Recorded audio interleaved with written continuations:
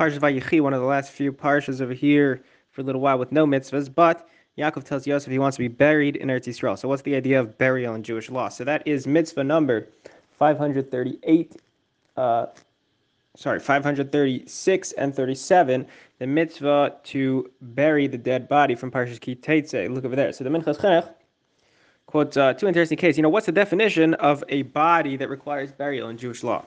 So first he quotes from the Magen Avram, who brings an opinion that says, when we say you have a mitzvah to bury a dead body, that doesn't apply to a miscarried fetus, because that's not really a person. That's that opinion. But the Magen Avram himself disagrees. He says no, it even applies to a miscarried fetus as well.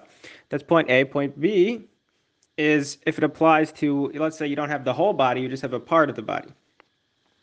So in even maybe just like a small, very small piece of a dead body of a yid. So Minchas Chinuch says, even though it is the case when we talk about Kohanim, so a Kohen cannot in general become impure to a dead body. They don't visit graveyards, etc.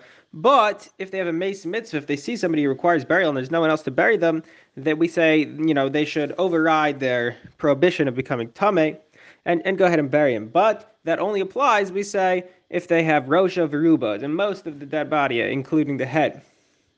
So Minchas Chinuch says, even though that's the case, that's just for the Kohanim, because they can't become impure.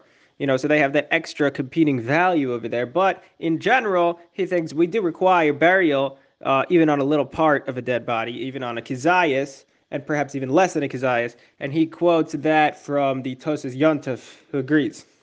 Now here in the footnote, it's a pretty interesting point. So this is from the Nodi B'Yehuda. Somebody asked him, he said, hey, look, there's this Tosas Yontef who says you need to bury even a small piece of a body, not a full body. So shouldn't it be the case then that we can prove from here that you also need to bury a fetus, because it's similar to just a piece of a body. It's not a full, body. It's just a fetus, not fully grown, etc. It should be the same.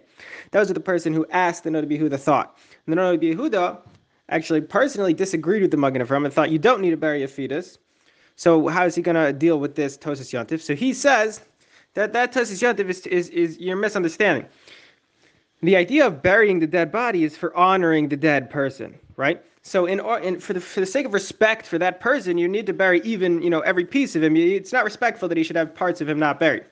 But the fetus is not even a person, so it doesn't make sense. You don't need to respect them in that way for burial. So it's just two different concepts, and that was what he said to the person who asked him that question. Have a good week.